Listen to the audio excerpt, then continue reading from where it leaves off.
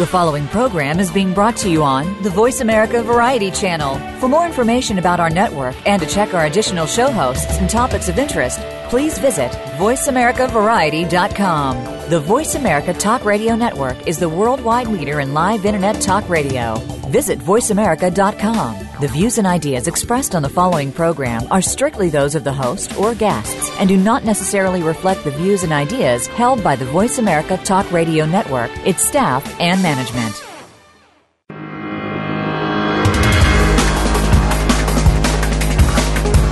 If you could learn more about spirituality and how it can work in your favor, would you be intrigued?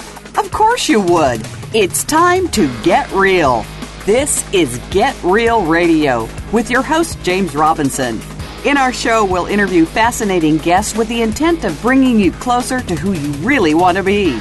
Get ready for some of the most profound radio on any airwaves today. Now, here is James Robinson. Welcome, everyone. This is great Get Real Radio with your host, James Robinson. And today I'm going to be talking on a subject without a guest, and because once in a while I come across something that I think is so important that I need to comment it on myself. And what I want to talk about today is what we refer to as the mind. Some people call it the ego. Some people call it our consciousness. I refer to it as our mind because that is what we do, is what we mind. So a lot of the shows that we've been doing here in the past are interviewing people who deal with the mind. They're healers, they're doctors, they're nutritionists, all the different aspects of what makes us who we are. And in computer terms, the mind is basically our operating system that we are using to live our lives. The fascinating thing about the mind is that when we're born, at least for the first couple of days, and until we start forming an identity or a perception of ourselves, we don't have a mind. We are solely dependent on our parents or our caretakers to take care of us, to feed us, to clean us, to nurture us. And we have no clue of what's going on around us. We're basically a blank page. I'm reminded of these people that have strokes or have meningitis and various areas of the brain shut down. They actually flatline. And what happens is that they actually go back to that state of infancy before we start having thoughts, before we start thinking about the environment that we're in. And from that day forward, we start being programmed. And what I mean by programmed is we start forming thoughts, we start forming beliefs, we start forming assumptions, and we start thinking. And we start to develop a personality. And the reason that we do this is because at a very, very early age, we have to learn how to manipulate our environment so that we can survive.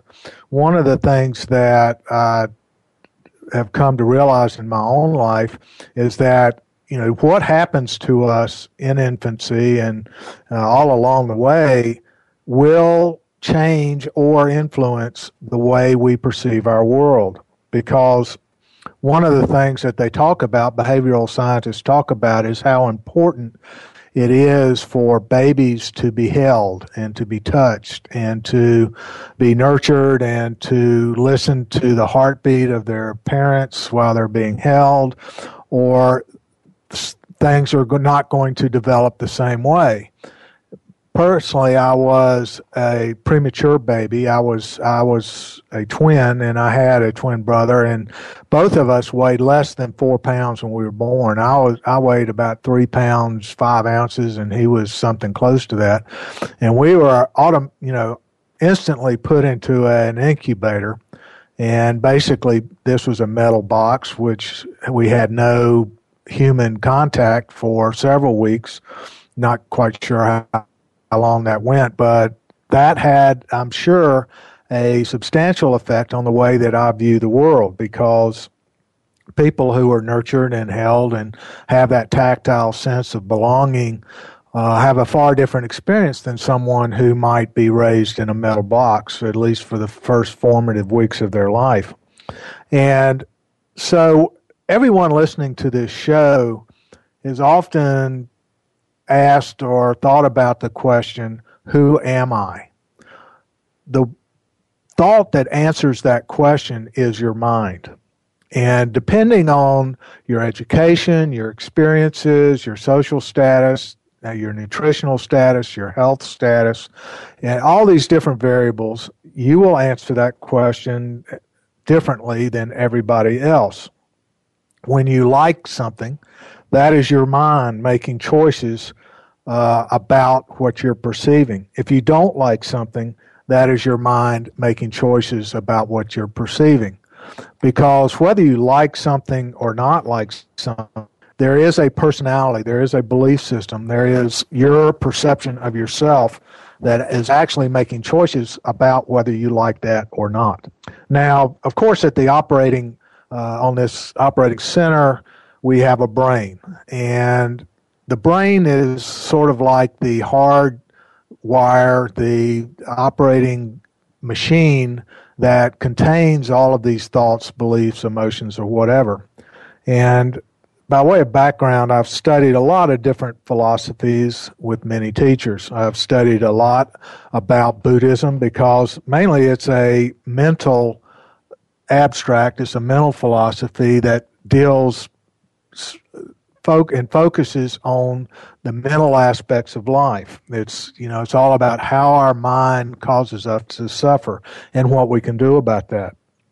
I was also a deacon in the Southern Baptist Church and taught adult Bible school every Sunday for 10 years. So I'm very fluent in Bible. I'm very familiar with Christian concepts. I'm very familiar with how the Christian religion grew up historically because I studied the history of the Christian faith. And certainly it is something that was a lot different than I think the original concept was intended to be, like most religions, which have evolved and developed basically through history and how human beings interact with the concepts of that faith. I've also studied the Hindu faith with the Mahabharata and the Bhagavad Gita, which are the main principles of Hinduism. And I've also studied most of the world's religions because you can find out how people interpret their world through their religions. Now, all religions are the structure that people put on their experiences in an attempt to explain how the world works. Most religions use a mystical or a spiritual way of explaining how the world works, why things happen to this person or why things happen to that person, and how it should be interpreted. And, of course, when you're born into a family that worships a certain religion, that's how you're programmed. So I was basically raised in a Christian household. And a lot of the ways that I notice I perceive my world is based on Christian thinking. There's a big difference between Christian thinking, which is largely a philosophy of the West, from somebody who's Buddhist or follows Confucianism or Hinduism or Jainism or any of the philosophies and religions of the East. One of the favorite sayings about the difference between the East and the West is that in the West, if you see someone beating a donkey, you'll stop them for the donkey's sake. In the East, if they see someone beating a donkey, they will stop that for the man's sake or the person that's inflicting the pain and suffering. And that's just because we have different processes, we have different perspectives, and we have different understandings, and we're programmed differently as to how the world works. Buddhism uses structure to explain the mind and how it causes us to suffer. Christianity is more of an emotional or a heartfelt approach because we're instructed to love one another. That's not such a focus in Buddhism. But we have a brain and we have a mind. And the difference is that the brain is a physical organ that processes energy in the form of emotions, thoughts, and memories.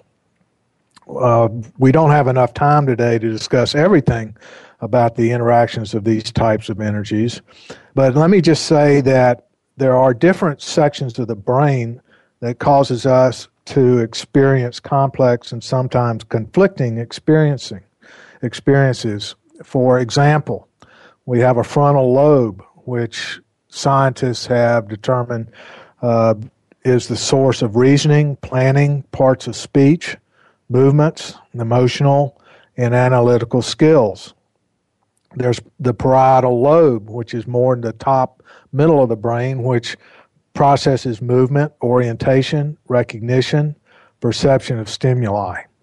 We have the occipital lobe, which is the back of the brain, sometimes called the reptile brain, which is associated with visual processing, which means how do we interpret what we see or experience. And then there's the temporal lobe, which is associated with perception and recognition of auditory stimuli, memory, and speech. And so right away, there's a compartmentalization of how we perceive the world, depending on which part of the brain we're using. And you put on top of that the brain is split down the middle from front to back so that we have two what are called hemispheres. We have the left brain, which is more associated with logic and analysis, and then we have the right brain, which is more concerned with creativity and intuition. And so basically those are 8 different sections of every brain that that creates a possible color or perception that might be different from somebody else's. Then on top of that, we have the limbic system, which is called the emotional brain, and that's composed of the thalamus, the hypothalamus, the amygdala, and the hippocampus. So when people start talking about their emotions, they have to understand that this is something that is centered in the brain. It's not centered somewhere else. And so the emotions fall into the same category, if you will, as thoughts and beliefs. And they're all interconnected. You can't have a thought without a belief and without an emotion.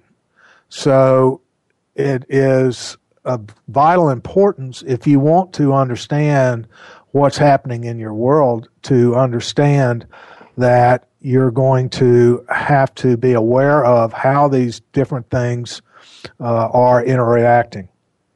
And then you add your brain stem, which is the back part of your brain that goes into the spinal cord, and your nervous system, all of which is perceiving and coloring and making a difference in what you perceive to be your reality. We have a heart, which is an organ that pumps blood around our body, and science is not really fully aware yet of the fact of the part that organ plays in our perception, because it has a lot of cells that are structured just like our brain cells. They're actually neuron-like in appearance, and they may actually be creating thoughts themselves, which would explain why it has persisted throughout the ages that emotions are connected to the heart. We have other organs such as the liver, which are has always been associated with wisdom, but it also has cells and structures that resemble the brain. And so there's a lot of things going on. There's a lot of input that our various parts of our body contribute to what we understand is what is going along. And all of this has to figure into how intelligent we are, how happy we are, and whether or not we are enjoying our existence or we're suffering. And so when anybody starts talking about, well, I'm happy, I'm sad, I'm sick, or however they're experiencing whatever is going on in their life, there's dozens of different things that can contribute to that experience. And what's really important to a conscious response to stimuli, for lack of a better word, and how you can resolve the issues in your life that are painful or causing suffering or misery is to understand how the brain works, how your organs work, how your nervous system works, and what you can do about that. Because if you're not aware of these types of things, then you're at the mercy of whatever's been programmed into you. If you've been programmed that life sucks, that's what you're going to experience because you don't know any better. If you've been programmed that you're supposed to overreact to any stimuli, if you've been raised in a family where there was a lot of violence and a lot of abuse, you're going to experience events and stimuli much differently than someone that was nurtured and loved and protected. And so our experience with life can be much different depending on both our backgrounds and our experiences and what's going on between our ears. Because there are a lot of problems with this very delicate structure that we call the brain that may be causing brain chemistry that causes neurosis or psychosis or other kinds of malfunctions in the way we think that can only be treated chemically. If that's your problem, then please seek medical help. But for everybody else, I want to talk to you about what we can do to enhance our experience, to improve our experience, and to explain what our experience is. So we're going to take a quick break, and we'll be right back. This is Get Real Radio, and I'm your host, James Robinson.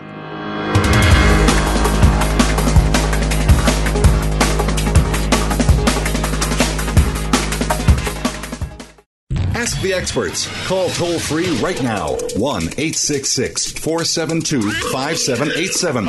And ask our All-Star team to answer your question. That's 1-866-472-5787. Thank you for calling. VoiceAmerica.com. Now you can take your favorite Voice America radio program with you anywhere. Sign up for our mobile app if you have an iPhone, Android, or BlackBerry. The Voice America Interactive Radio Player, powered by Aircast, gives you the freedom to listen to any of our programs, anywhere, live and on demand. No registration is required. Listen to your favorite Voice America hosts and discover new ones. Download the Voice America mobile app for iPhone, Android, or BlackBerry, powered by Aircast. Visit the Apple iTunes App Store, BlackBerry App World, or Android Market. If you think you've seen online TV before, let us surprise you. VoiceAmerica.tv is online now. The leader in live Internet talk radio has done it again. Multiple channels, a state-of-the-art viewing experience, live and on-demand programs streaming 24 hours a day. It's exactly what you want, when you want it. VoiceAmerica.tv. From health and wellness to business, sports, and everything in between. Discover our new world. Visit VoiceAmerica.tv now and experience the future of online television. VoiceAmerica.tv. Ask the experts. Call toll-free right now, 1-866-472-5787. And ask our All-Star team to answer your question. That's 1-866-472-5787. Thank you for calling. VoiceAmerica.com.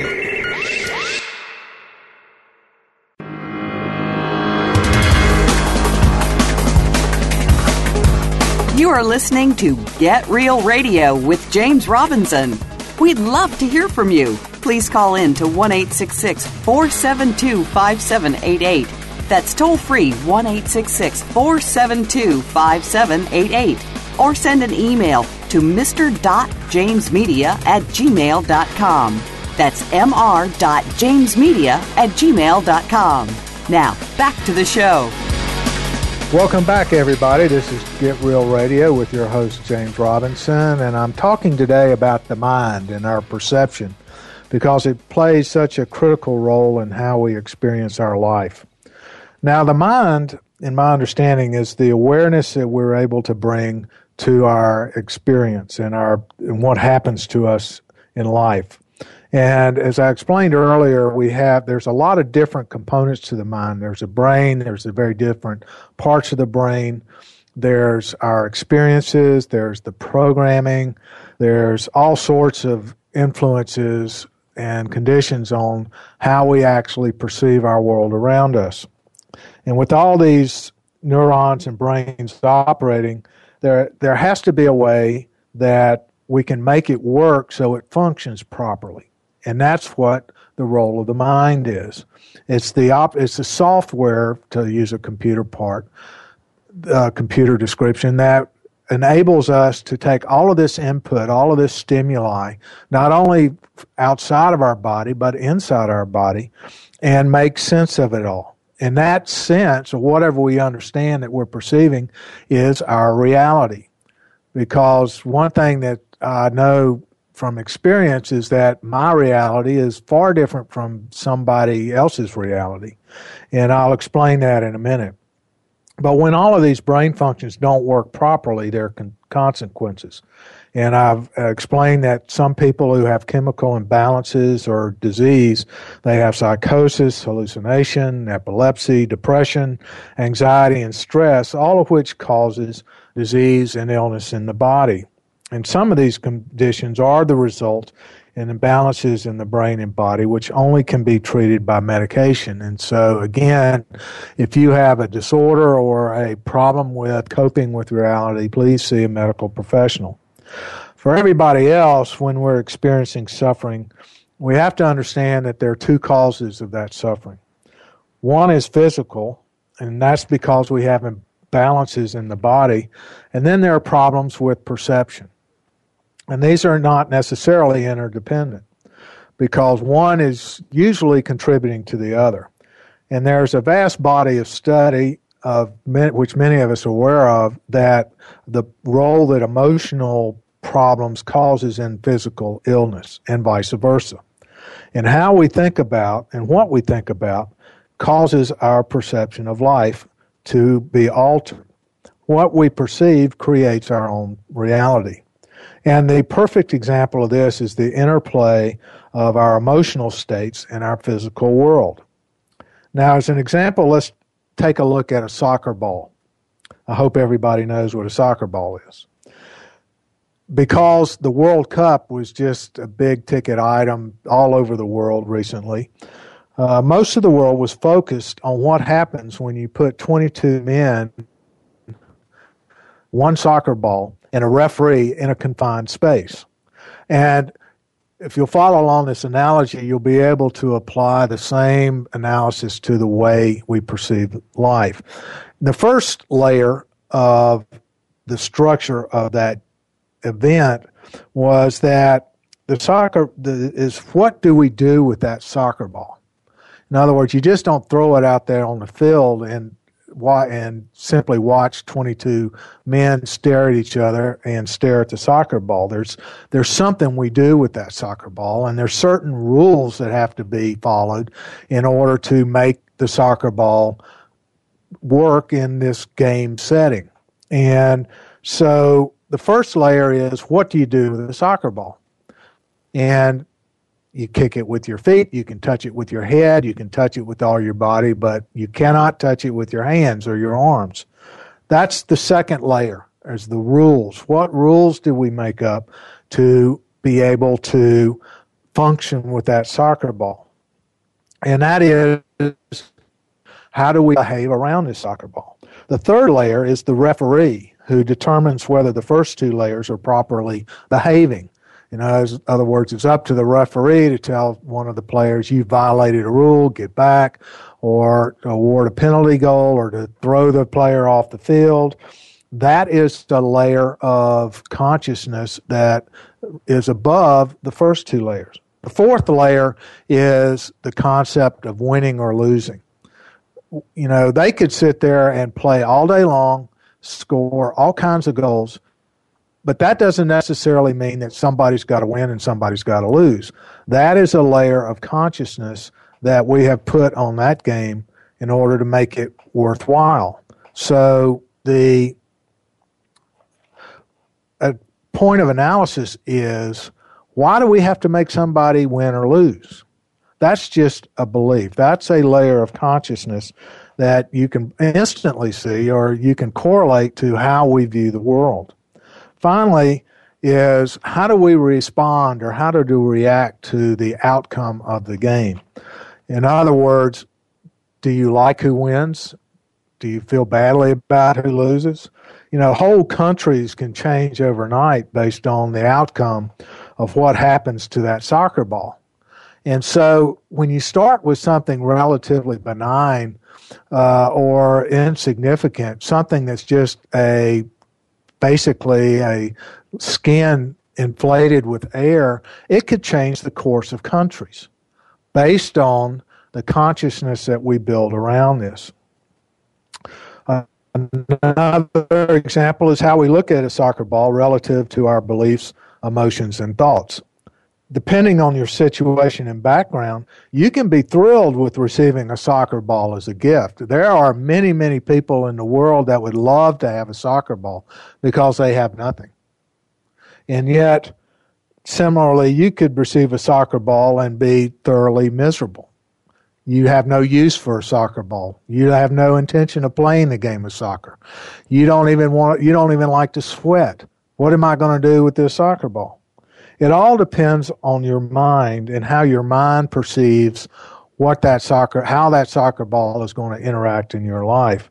And that is not only a function of your brain and perception. You have to recognize that it's a soccer ball, first of all. It could be just something round, and if you've never seen a soccer game, if you were 2 days old and you saw a soccer ball, you would have no clue as to what that was for. But if you're 22 years old and you look at the soccer ball and have no desire to have a soccer ball, you probably would not be overjoyed or thrilled about the fact that somebody gave you a soccer ball. But for some people on this planet, receiving a soccer ball could mean the difference between them having a life of poverty and lack or becoming a world star soccer player and earning hundreds of millions of dollars a year. But that is all a function of your brain. It's also a function of your experiences, your environment, and your memories. You can use this example on anything, whether it's any kind of sport, it's any kind of device, or any kind of experience, because any event in your life starts out being something that has no meaning. But when you start putting meaning on it, that's when you start inserting your mind into the equation and you start experiencing life based on your mind. When we talk about consciousness or awareness, there are also various layers and causes and effects which color our experiences of life. One way to observe this is to change the way we perceive the events and objects that populate our landscape. How we think about something is the first layer of awareness. What we think about after we first encounter that is another layer of awareness. One of the things that I have spent a lot of time doing over the last few years is just simply being aware of what I'm thinking about. And no matter how intelligent or conscious we are, we can only entertain one thought at a time. The thought may only exist for a nanosecond, and it may seem like we can be thinking about multiple thoughts at once, but our perception can only entertain one thought at a time. So we can actually, if we focus and concentrate, we can actually catalog what it is we're thinking of at any 1 minute or 1 second. And there are lots of exercises that people, psychologists, consultants, and life coaches give, for 5 minutes or for 10 minutes, just simply we can focus on what it is we're thinking. And so, but that's very difficult because our minds are very, very fast. The nervous synapses in our brains are firing multiple times a second. And so it's also difficult to see or to catalog everything that we're thinking about because, as I said, there are multiple things we focus on at one time. There's a subliminal input that we get from, just the fact we're sitting in a chair and we may feel hot, we may feel cold, we may be thinking about the person that's sitting in front of us and who's telling us how much their life sucks. It may be something completely different. We may be getting a vaccination and we're having to deal with the physical pain of getting a shot. Multiple, thousands of inputs all at the same time. It's often different or difficult to be completely aware of what we're thinking all at the same time. And a lot of times we can actually have a thought that we're not aware of. And that will create a reaction in our emotional brain, that part of the brain, because as I said before, emotions are actually come from the same organ, the brain, that our thoughts do and our beliefs do. And so we have to, and when we're feeling an emotion, when we're feeling sad, when we're feeling angry, when we're feeling pain, emotional pain, how do we deal with that? You know, we have the left side of the brain, which is an analytical brain. We have the right side of the brain that just feels, for lack of a better word, it just intuits and is creative. All of that perceives a singular event in different ways. And we have filters or beliefs that we develop after we're born, which makes a difference in how we perceive all of this input and how we perceive how we're reacting to this input. If we were raised in a violent household, for example, and were abused as a child, physically, emotionally, or mentally, how we react to something that is said is going to be far different than how someone who is nurtured and loved and held and supported is going to react to. And we develop habitual patterns of thinking. And this is influenced by a lot of things, by nutrition, by our social status, by our education, by our environment, our bodily functions, and a large number of variables which we are constantly analyzing and processing thousands of times a minute in order to make us be as safe as possible. Now, one of the things that we often ask ourselves is, how can we control this? How can we be at peace when all of chaos is happening around us? How can we be happy when bad things are happening to good people or bad things are happening to us?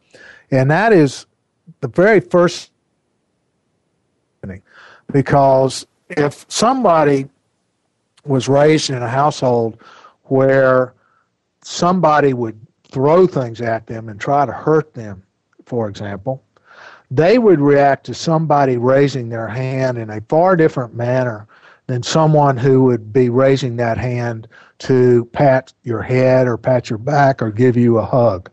So you have to be very vigilant. You have to be very conscious of the fact that just because somebody's raising their hand in your general vicinity doesn't mean that they're going to try to hit you.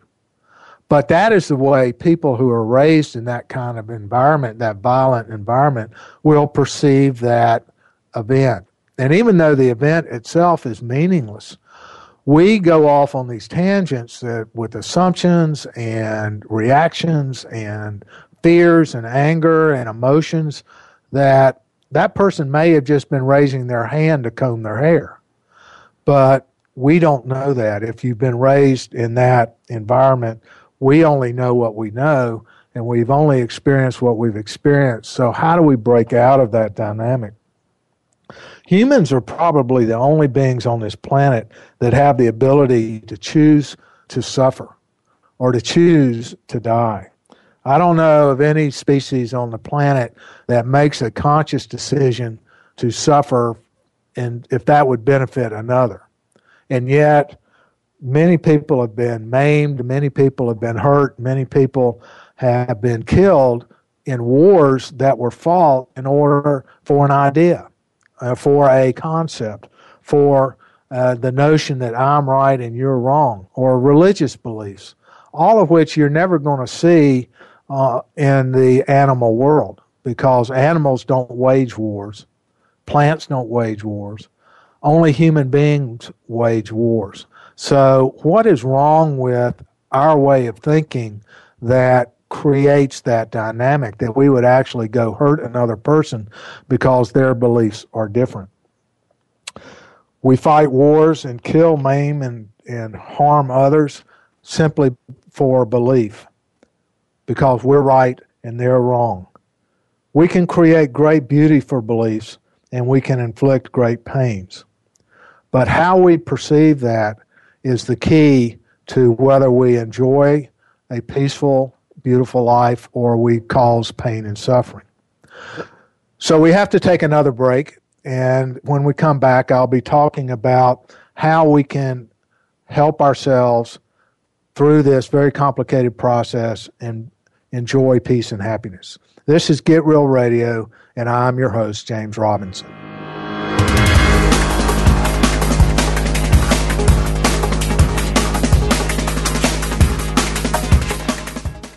Ask the experts. Call toll-free right now, 1-866-472-5787.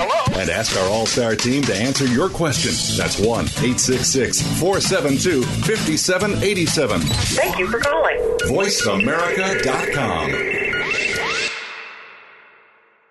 Now you can take your favorite Voice America radio program with you anywhere. Sign up for our mobile app if you have an iPhone, Android, or BlackBerry. The Voice America Interactive Radio Player, powered by Aircast, gives you the freedom to listen to any of our programs, anywhere, live and on demand. No registration is required. Listen to your favorite Voice America hosts and discover new ones. Download the Voice America mobile app for iPhone, Android, or BlackBerry, powered by Aircast. Visit the Apple iTunes App Store, BlackBerry App World, or Android Market. If you think you've seen online TV before, let us surprise you. VoiceAmerica.tv is online now. The leader in live Internet talk radio has done it again. Multiple channels, a state-of-the-art viewing experience, live and on-demand programs streaming 24 hours a day. It's exactly what you want, when you want it. VoiceAmerica.tv. From health and wellness to business, sports, and everything in between. Discover our new world. Visit VoiceAmerica.tv now and experience the future of online television. VoiceAmerica.tv. Ask the experts. Call toll-free right now, 1-866-472-5787. And ask our All-Star team to answer your question. That's 1-866-472-5787. Thank you for calling. VoiceAmerica.com.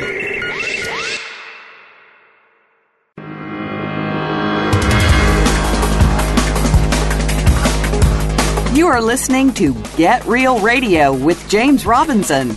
We'd love to hear from you. Please call in to 1-866-472-5788. That's toll free, 1-866-472-5788. Or send an email to mr.jamesmedia@gmail.com. That's mr.jamesmedia@gmail.com. Now, back to the show. Welcome back to Get Real Radio, and I'm your host, James Robinson, and we've been talking about consciousness and the mind. And one of the things that we have to understand is that with all these different sections of the brain that I've discussed, each one is for a particular purpose. The limbic system and the back of our brain is for survival. It's what we've been programmed with to stay alive. And all of the survival thoughts and beliefs which we develop over time through our experiences and from watching others are the basic level of belief. Without this, we believe that we cannot survive. And these beliefs are the beliefs that can either save us or kill us. If we are moved from one environment to another, these beliefs can be useless. Beliefs which serve us in the jungle will not help us in the city. And the beliefs that help us in the city will very frequently be a problem in the jungle. So in order to raise our awareness to a higher level, we need to look at what we believe and how we think about that. And the key to understanding the importance of beliefs and thoughts is what we believe and think about, what we erroneously call our reality. This is where some belief systems have gained a great deal of popularity in our culture. Systems such as The Secret and The Power of Now are neither right nor wrong. They are simply systems their founders or creators believe will help us to create better lives. The key to all of this is to be aware of what we are thinking about and what we are believing. If there's something which you're thinking about most of the time, that probably is changing your reality. If you're wishing something to change, the non-existence of what you want to create is probably causing you to focus on something you don't like. In other words, we can focus on thoughts that we like, or we can focus on thoughts that we don't like. Thoughts like we're a victim, or I'm not good enough, or I can't figure I'm not smart enough, or I'm unlovable. All of those thoughts are simply thoughts. They're no more thoughts than I am worthy, I am abundant, I am healthy. And just like we can choose to suffer or die for a cause or a belief, we can choose which thoughts we think. Because, as I said before, we can only think one thought at a time. And one difference between us and animals that aren't as highly developed is that we get to choose what we think about. If you focus on an illness or a lover or a child or a job or the lack of any of those, then that's going to be our reality. That's what we're going to perceive because that's what we're thinking about. We're not going to notice the flower on the side of the path because we're thinking about the health of our child or the future of our child or our own future. So if we can just take a deep breath and simply note what we're thinking about when we're worrying about this or that, when we're not tying our shoes or splitting an atom, that will give us a clue of what's going on in our minds. And one of the themes of my radio show has been to expose our listeners on how to improve our life through wellness, healing, changing the way our mind works, and behavior modification and through spiritual and mystical concepts. All of these choices that we bring to you are systems to improve your reality. From a higher perspective, these systems are just as much a part of the mind as the problems caused by the mind. And one of the most popular forms of changing the mind is meditation. One of my favorite stories is the story of the Dalai Lama when he first started coming to the United States to lecture. Was he used to allow people up on stage after his lecture for an informal reception. And there's a story, which I believe to be true, of him having a lecture in a New York university, and this woman comes up on the stage, and she's middle-aged, she's very rich, it's obvious she's wearing jewels, she's had her hair done, she's got lots of makeup on, and she's obviously very, very wealthy. And she comes up to Dalai Lama and says, Dalai Lama, can you help me? My husband hates me, my children hate me, I hate my life. What can you tell me to do? And the Dalai Lama just looks at her and says, change your mind. And that's basically one of the most profound summaries of what most philosophies and most religions try to get us to do. And that is that we have to be aware of what our mind is doing to our lives. We're actually in a constant state of meditation. We meditate all the time. The difference is, what are we focused on? Are we focused on a certain kind of thought? Are we focused on thoughts that create peace and happiness in our lives? Or are we focused on thoughts that cause us pain and suffering? And one of the problems with our culture and with the world at large is that I would have to say 90% of the population is trained to focus on thoughts that cause us pain and suffering. And the reason for that is that when we focus on that, we believe that we have a better chance of survival. In other words, if we think of all the things that could go wrong, then maybe we'll have a solution when they go wrong. Of course, the problem with that way of thinking is that if we're focusing on all the things that can go wrong, that's what we're going to see. In other words, there are lots of exercises for the brain and the mind, that what you concentrate on is what you see. If you concentrate on sticks or yellow Volkswagens, that's what you're going to see. That's what you're going to experience. If you focus on fun and laughter and feeling happy, that's what you're going to experience. That is how powerful the mind is. But one of the fallacies or one of the misconceptions about meditation is that there are probably only a handful of people on the planet that can actually meditate without having any thoughts, that can actually stop the mind, stop the thinking, stop the spinning of the wheels in the heads. And that's because primarily they've spent a lifetime training to do that. They don't have a day job. They don't have children and families. They don't have bosses, and they don't have to pay taxes. They're usually in a situation where they're fully supported. They have organizations that feed them, clothe them, and protect them and nurture them so they can have that space and they can have the quiet and they can have the peace in order to train their mind not to worry about things like taxes, incomes, what your child is doing, what your husband and wife is doing, all those things that intrude upon our lives. And there's nothing wrong with this.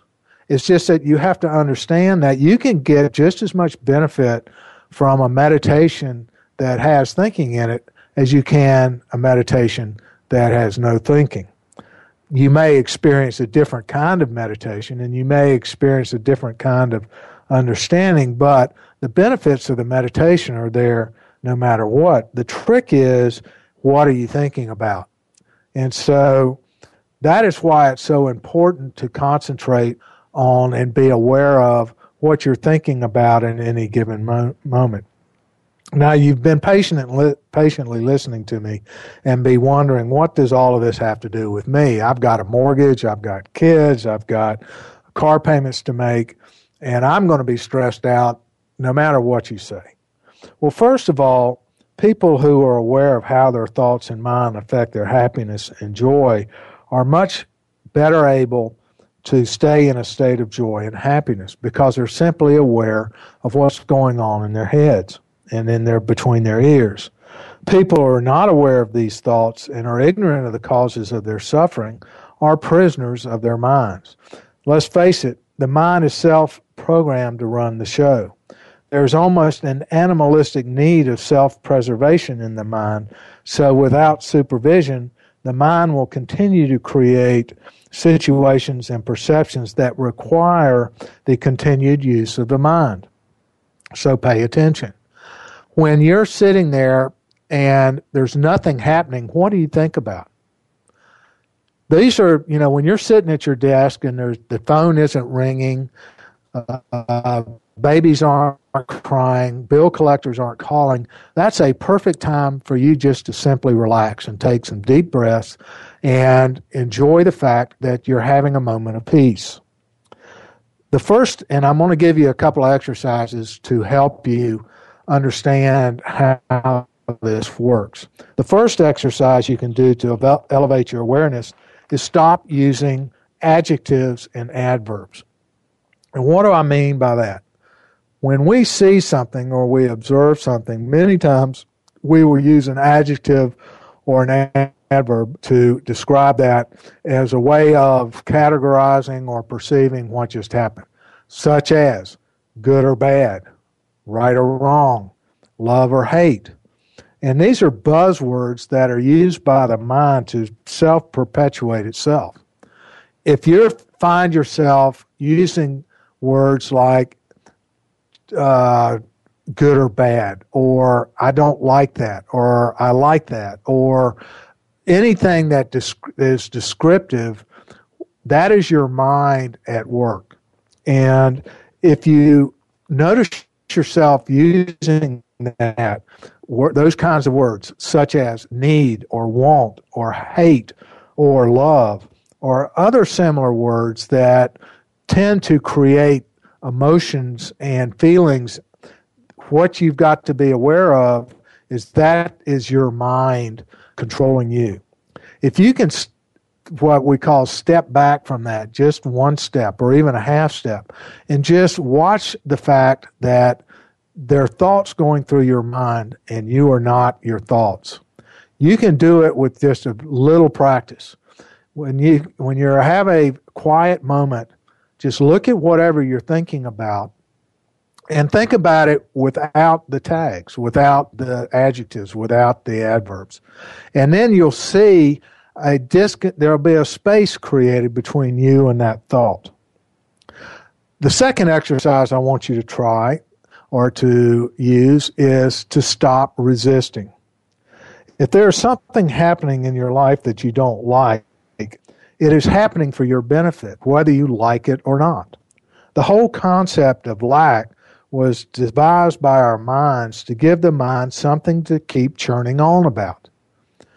When relationships change or end, we have to believe and know that it is for our benefit. If we behave or believe or think that we are victims, our minds will perpetuate that situation so that it can think about it until we die. We'll obsess on that relationship. We'll obsess on who was right. We'll obsess on who was wrong. We'll obsess on who said this. We'll obsess on who said that. And all of it is mental masturbation. What we have to do is just not resist what is happening, because what is happening is divinely ordained to help us learn how to live a better life. The third thing I want you to think about and to exercise is the concept of dying. We all are going to look, there's no getting around it. Nobody gets out of this life alive. We're all going to die, and sooner or later, we have to face that fact. But that does not mean we have to go into a deep depression. That does not mean that we are going to suffer and we're going to be in pain. It's just a fact of life. And as soon as we stop resisting that, we can start enjoying what we're experiencing in the moment. Because it's very, very important that we not get all emotional about the fact that we're here for a certain period of time and then we go on to something else. And whether you're believe in reincarnation, you believe in an afterlife, you believe in heaven, you believe in hell, or you don't believe in anything, it doesn't change the fact that, yes, we are going to change form one way or another at some point. Remember that emotions are just as much a part of the mind as our beliefs and thoughts. Beliefs, thoughts, and emotions are all generated by the mind, and what kind of emotion you experience has everything to do with the recipe you use to create them. For example, if you focus on an illness or your problems or lack of worth or problems of lack of relationships, your emotional state will be one of pain. Pain, whether it's emotional or physical, is always an indication that you need to change what you're thinking about. So welcome pain as a friend who is telling you to look out, cliff ahead, you will fall and you don't like it. Emotional pain is much easier to deal with than physical pain. The amount of change required to heal emotional pain is far less than the amount of change required to heal physical pain. One of the most effective changes for emotional pain is gratitude. I've talked about this in my book, How Big Is Your Butt? Gratitude can change almost any thought and belief we hold, and it allows us to be peaceful and happy even in times which are clearly stressful. Magic is gratitude, and gratitude is magic. It allows us to change thoughts, beliefs, emotions, and everything else surrounding the fear of the future. One of the biggest challenges we face is the fear of the future, and that is one of the most limiting aspects of our day-to-day life. If we can be grateful and to understand that life is not going to end tomorrow, we can be happy human beings. A friend of mine play this game every morning where we tell each other that something wonderful is going to happen that day. So no matter what we're thinking about, no matter what's happening to us, we always smile and say to ourselves, something wonderful is going to happen today. So if you can use these exercises in your daily life, you can avoid the trap that our mind sets for ourselves, and that is to keep using our mind. We can enjoy our life, we can experience gratitude, we can experience peace, and we can experience happiness. This is Get Real Radio, and I'm your host, James Robinson, and we look forward to having you with us next week.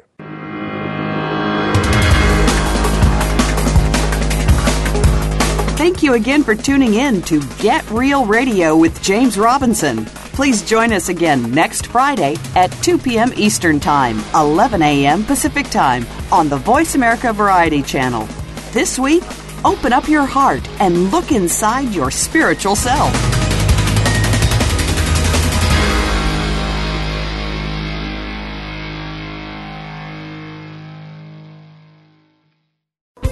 Thanks again for listening to the preceding program, brought to you on the Voice America Variety Channel. For more information about our network and to check out additional show hosts and topics of interest, please visit voiceamericavariety.com. The Voice America Talk Radio Network is the worldwide leader in live Internet talk radio. Visit voiceamerica.com. The views and ideas expressed on the preceding program are strictly those of the host or guests and do not necessarily reflect the views and ideas held by the Voice America Talk Radio Network, its staff, and management.